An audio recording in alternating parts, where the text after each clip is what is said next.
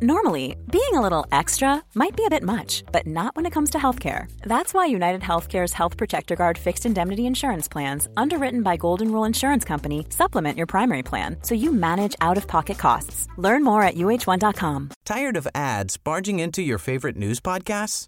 Good news. Ad-free listening is available on Amazon Music for all the music plus top podcasts included with your Prime membership.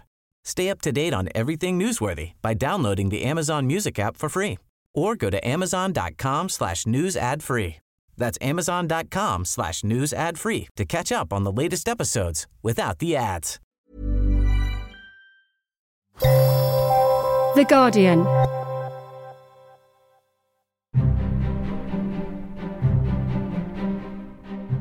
Welcome to Politics Weekly Extra.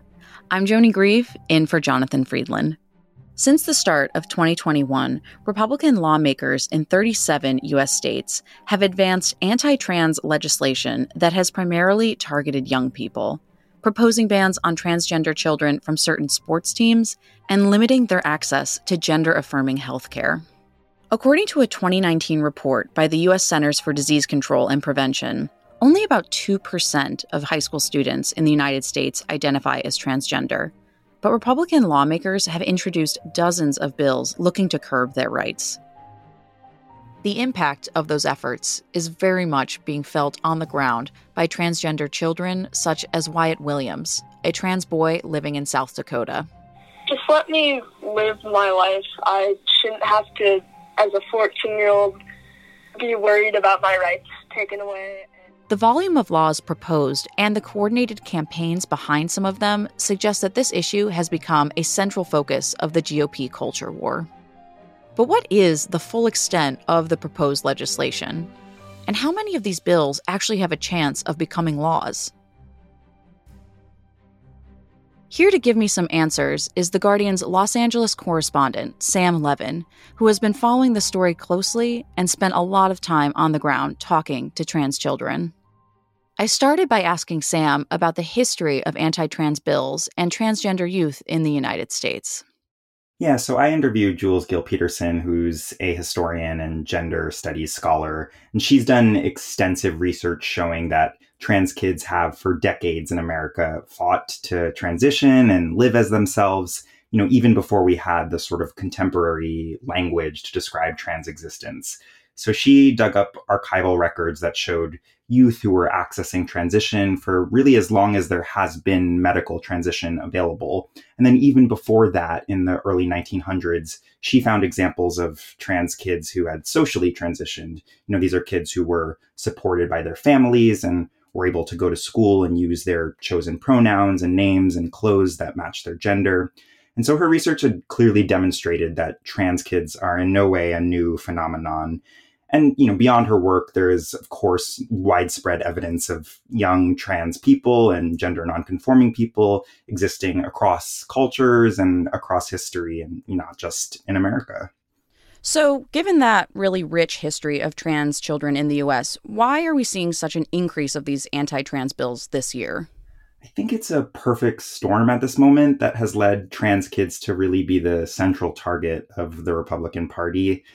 Trans kids have, of course, always existed, but trans people and trans youth in particular have become more hyper visible in recent years, in media and in culture. And I think that has really made them a target.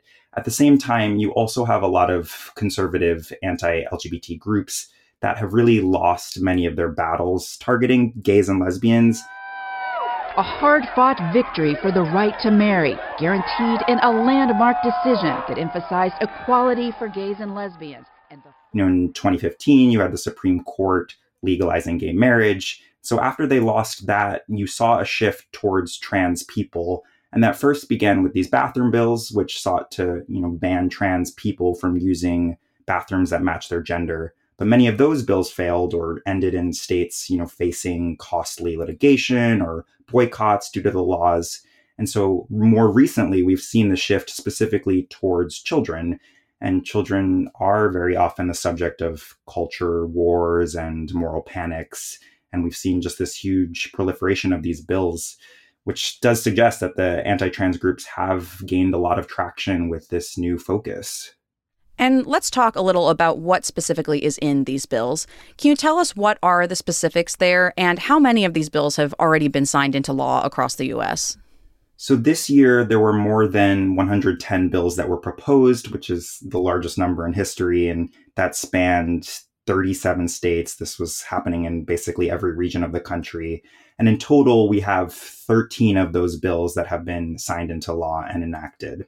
And so the most common proposals we saw were bills focused on youth sports. And so many of them were specifically seeking to ban trans girls from competing on girls' sports teams. And there were others that were broader and seeking to just ban all trans kids from school sports teams. And so those bills passed in Alabama, Arkansas, Florida, and several other states. And then the other bills that were most common were healthcare bills that specifically focused on seeking to restrict certain kind of medical care for trans children, and some by punishing doctors who treat kids or, criminalizing parents who support their trans kids. And those bills have focused on gender affirming healthcare and treatment models. And, these are healthcare treatments that have been in existence for many years and are supported by major medical associations. And the laws essentially seek to outlaw them. So there are various groups campaigning to get these laws passed, including some parents and activists. But it seems to be Republican lawmakers who are pushing the hardest to see these proposals enacted. Earlier this week in Louisiana, Republican state senators actually tried to overturn Democratic Governor John Bel Edwards' veto of their anti-trans sports bill. They didn't get enough votes to succeed, but why is it that it's Republican lawmakers who are trying the hardest to pass these bills into law? Yeah, these bills are extremely partisan. They've been proposed and adopted entirely by GOP-controlled legislatures and Republican governors. 86% of these people in the nation identify as religious people. We're going to allow this law and the overreach of the left in this country to start infringing on those people's rights. And Madam Speaker, I've got to vote against it. I think if you talk to experts who study these kinds of legislations, you see that trans rights in particular have become a wedge issue for the party, and that this is a way that Republicans see they should be riling up the base. And in my reporting, I had talked a bit about this conservative think tank in 2019 that had acknowledged that its own research found that GOP voters were motivated by messages raising fears about trans people, and particularly about trans kids in sports. And so they found that, these ads that showed, messaging about quote unquote boys taking over girls' sports did motivate people to vote and did motivate people to be engaged. And this is a way to rile up their base. And obviously these messages are, largely rooted in misinformation and prejudice. But I think that Republicans see this as an effective way to engage their voters. And can you talk a little bit about how Democratic lawmakers have been responding to these proposals? Human kindness, respect for others, pretty basic stuff. But the new QAnon vibe on this body has gone too far. Yeah, so Democratic lawmakers have been fighting these pretty aggressively. The Democratic Party stands strongly against these bills that are, seeking to take rights away from a vulnerable group of people. And some are debating an even sillier notion that somehow a man will pretend to be a woman to win in women's sports, a crazy, made-up fantasy notion. And in states where Republicans have control, they've just not been able to counter that. And so I think you've seen examples of Democratic lawmakers speaking out about, the trans people in their lives. There are some Democratic lawmakers that have trans kids. I'm voting yes on the Equality Act for Evie Newman, my daughter, and the strongest, bravest person I know. And can speak about it from a personal perspective. And, you've had trans kids actually go to these legislatures and speak out and share their testimonies. And I think that's been one of the key ways that Democratic lawmakers have tried to fight these bills. But, it hasn't always been effective in the states where they are in the minority. So to sum it up very simply, Republicans and Democrats aren't seeing eye to eye on social issues. That discord certainly isn't new, but do you think that this is simply another example of a culture war, or is there another dimension to this? Yeah, I mean, it does have a clear sort of formula and playbook of a standard culture war. It is clearly a reaction to some social progress and increasing visibility for trans people and non-binary people. But I did interview a Democratic lawmaker in Arkansas, State Senator Joyce Elliott, who has been very outspoken against these bills. And one of the things she was telling me was that, she strongly believes some of her Republican colleagues who are supporting these bills don't actually support them in practice, and that, they know better, is how she put it. And I think she believes that the Republican colleagues, understand the realities that these bills are not actually necessary, right? That trans kids are such a tiny portion of the population and that there is no problem here that needs to be fixed through legislation. But they're supporting these bills and voting for them because they are living in fear of a primary challenge. And so I think that we're seeing, state lawmakers facing challenges from candidates who are farther to the right than them. And these GOP lawmakers who are maybe slightly more moderate do fear that if they support trans rights in any way, it will be used against them. And how have voters responded to these anti-trans bills? What does polling tell us about societal attitudes towards trans kids in the U.S.? Yeah, the polling has shown that the majority of voters in the U.S. oppose these bills. So I think there was something like 67% of Americans oppose specifically banning trans youth from sports. And I think that number is 66% for Republicans. So there's widespread opposition to these bills. And I think part of that comes from the fact that, we see more and more trans youth coming out and publicly identifying as trans. And polling shows that, a growing number of cisgender Americans personally know trans people. And so I think as trans people are more visible and more people know them, that affects how people view this issue. Now, as we've already talked about a little bit, this isn't the first time this type of fight over trans rights has come about. Well, this morning, reaction pouring in from around the state and the country to Governor Pat McCrory's signing of a bill that overturns Charlotte's transgender ordinance. In 2016, a bill called HB 2 passed in North Carolina, requiring people to use bathrooms that matched their birth certificate. But the law caused a massive backlash. Hundreds of America's biggest and most prestigious corporations and organizations have already come out in firm opposition to the law. Companies like Google. Big games were canceled, and Bruce Springsteen refused to have a concert in North Carolina. So are these new anti-trans bills attracting the same level of backlash? There has been some backlash, though I don't think we are seeing it at quite the same level as we did 4 years ago. You do have many corporations that have publicly condemned the bills, say they don't support them, but they have not gone as far as to institute boycotts the way that they have in the past. And I think part of that has to do with just the volume of the bills and the number of states that are impacted. Right now, we have 7 states that have enacted anti-trans laws. And so you're just not seeing massive boycotts in 7 different states. But at the same time, I know that trans activists and LGBTQ plus groups have been really disappointed in the NCAA in particular, which had, initially threatened to pull championships from the states with anti-trans bills. And that had some impact. You saw states sort of backing off because that has a huge economic impact if that occurs. But since then, the NCAA has kind of backtracked. And so there really is not like a mass movement from people with economic power to impact the states that have these bills that you saw, years ago. And there have been some surprising conservative critics to these bills. I'm trying to understand more. I'm trying to listen and learn, and again, trying to help kids figure out who they are and keep them alive. For example, the Republican governor of Utah, Spencer Cox, refused to sign an anti-trans sports bill in his state. So have there been many conservative voices like Cox who have come out against these proposals? Yeah, there are a small handful of Republican governors who have said no to these bills. And so some of them have acknowledged, just the reality that trans kids are a tiny fraction of the population and that, the sports bills in particular are seeking to address a problem that just doesn't exist. It was North Dakota's governor who admitted that there was not a single documented case of a trans girl playing on a girls' sports team in his state, and he vetoed the bill that his legislature had passed. And even the Republican governor of Arkansas, who has generally supported the anti-trans bills and signed numerous of these bills into law, he vetoed the most sort of extreme healthcare ban bill that was proposed in his state, which was meant to kind of restrict healthcare treatments for youth. And he just acknowledged that he was worried about its impact. And he did say that it was, appearing to be a government overreach.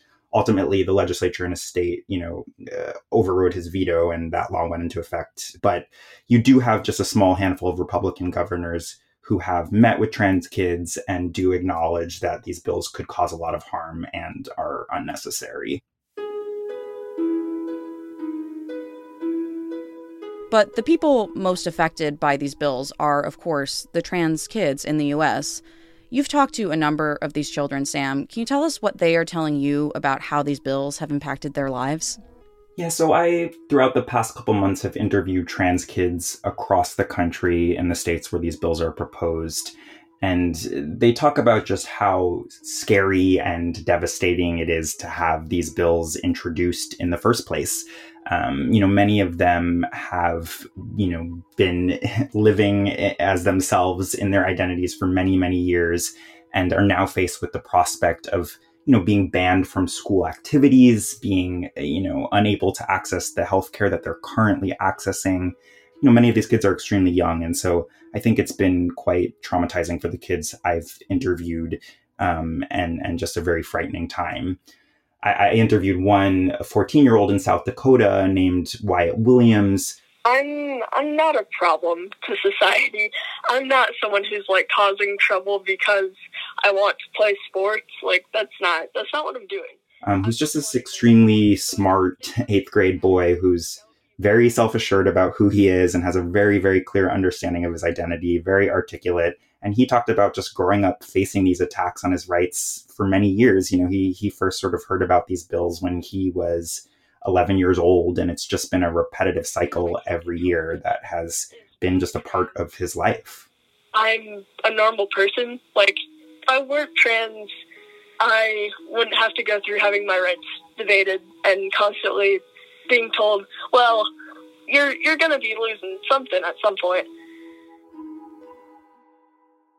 So, Sam, we've been looking at all of this through the eyes of some states, but let's move to talking about the response from the federal government.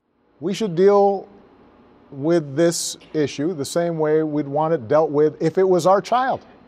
In May of 2016, when Barack Obama was in office, the Justice Department and the Department of Education issued guidance to public school districts across the country. The guidance clarified a federal law banning sex discrimination in education programs and activities, which essentially protected students who are transgender. Was that the first time a U.S. president has taken such an active stance in protecting trans kids' rights? Yeah, Obama affirmed trans rights, and specifically for kids, through the federal government in a way that had never been done before by a president in the U.S. There were, laws in place that acknowledged that gender identity is a protected class. But through these guidances, the government under Obama spelled out quite clearly what the rights were for trans youth. And there were numerous steps that his administration took to explicitly defend trans people, in existing anti-discrimination protections, acknowledging that gender identity is a protected class and that, you can't fire people for being trans, and that trans people have basic rights to exist as themselves and not face discrimination based on who they are. And shifting to the current administration, what has Joe Biden's policy been on trans kids' rights, and how has it differed from his predecessor, Donald Trump? So the Trump administration, as soon as it came into office, launched a very serious and pretty unprecedented attack on trans rights across the federal government. And so famously, the Trump administration banned trans people from the military quite early on in the administration. Well, Michael, Trump is scaling back. So instead of saying that nobody who is transgender can serve in the military, he's saying that some can. There are a few exceptions, but that others cannot. Specifically, but also removed protections for trans people in housing and in schools, in employment, and just other sectors, in all reaches of the federal government. And so in his first months in office, Biden came in and quickly restored many of the policies that had been in place under Obama, and made quite clear that he was supporting trans equality, and has repeatedly pledged to kind of protect trans people from discrimination and specifically protect trans children in schools from facing discrimination. And let's talk a little bit about the dynamics within the Democratic Party when it comes to trans rights. Has there been pressure on Biden from other Democrats to do more on this issue?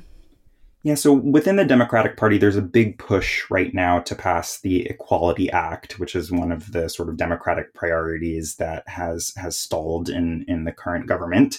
And the Equality Act would essentially provide clear anti-discrimination protections for trans people in federal law. And Biden has supported that and pushed it, and Congress is, supporting that as well, Democratic members.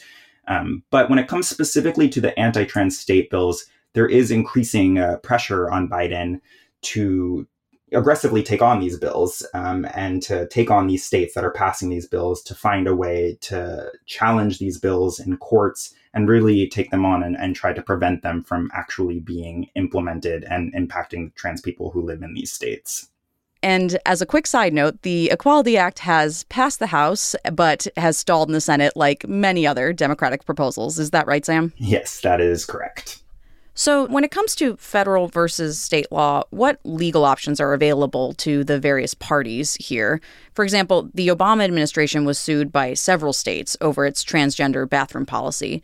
Do you think we'll be seeing more lawsuits like that? I think there are numerous steps that the federal government could take to challenge these bills if they decide to be aggressive. We have already seen the Department of Justice file what are called statements of interests in lawsuits that do seek to overturn the new laws in those states. So in West Virginia and Arkansas, the DOJ under Biden has issued filings kind of in support of the litigation seeking to end those bills. And so I think that there's a possibility that we'll see more aggressive action from the DOJ seeking to challenge these bills, especially as, more litigation occurs and we see the ACLU ramping up its efforts. And certainly, LGBTQ plus groups are pushing the Biden administration to do everything it possibly can to tackle these bills, in line with the administration's position in favor of trans rights. And there's a certain amount of unpredictability about this depending on the outcome of U.S. elections. So will this just be something that trans people have to consider every 4 years, depending on who wins the White House? I think that's a very real possibility and something that, trans folks are very concerned about.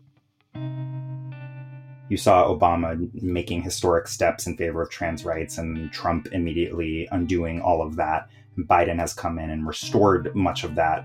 But it's quite likely that if a Republican were to take the White House, that some of these protections would once again be rolled back. And, these are very serious protections that have huge impacts on people's lives, whether or not they can be fired for who they are, whether or not they can access healthcare, be able to go into homeless shelters. The stakes are extremely high.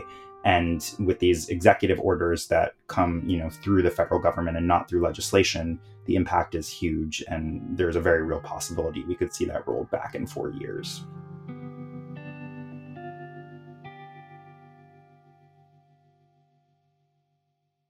Sam, we always ask a what else question on our show. And for this week's question, I am going to completely shift gears away from what we've been talking about.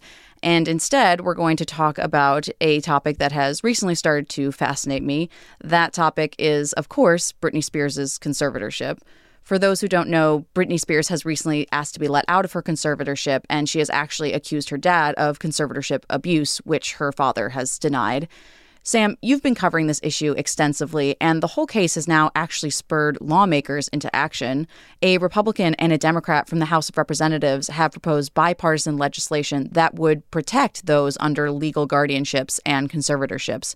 So do you think this is going to go anywhere, especially given that it's something both sides are, at least so far, agreeing on? Yeah, it's been really interesting to see lawmakers organize in response to this really disturbing case and the claims from Britney Spears in court about, the abuse that she's suffered under the conservatorship. I think it's quite rare to see something that has such strong bipartisanship support. And so in that sense, there does seem to be a lot of interest in these bills, a lot of lawmakers on both sides of the aisle. And you have that in California at the state level as well, but also at the federal level, are interested in tackling this. It's a very complex issue. And, I've already seen some criticisms of the specific language of this bill from, advocates who are well versed on these issues. And so I think it remains to be seen what exactly might be passed and how that will move forward. But certainly there's a great interest in pushing forward reforms on both sides of the aisle. Sam Levin, The Guardian's Los Angeles correspondent, thank you so much for joining me on the podcast this week. Thanks so much for having me. And that's all from me this week. Make sure to listen back to Wednesday's episode of UK Politics Weekly, as Heather Stewart looks at the future for Boris Johnson's premiership after yet another tough week in office. Please keep sending me any questions or comments you have about the show or the state of U.S. politics. You can send us an email at podcasts@theguardian.com, or you can tweet me directly on Twitter. My handle there is @JoanEGrieve. But for now, I'll say goodbye. The producers were Esther Opoku-Jenny and Daniel Stevens, and I'm Joni Grieve. Please stay safe out there, and thanks for listening.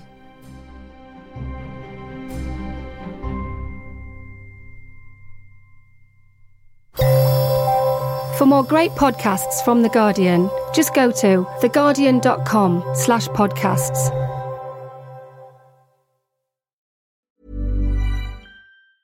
Tired of ads barging into your favorite news podcasts? Good news. Ad-free listening is available on Amazon Music for all the music plus top podcasts included with your Prime membership. Stay up to date on everything newsworthy by downloading the Amazon Music app for free or go to amazon.com/news ad free. That's amazon.com/news ad free to catch up on the latest episodes without the ads.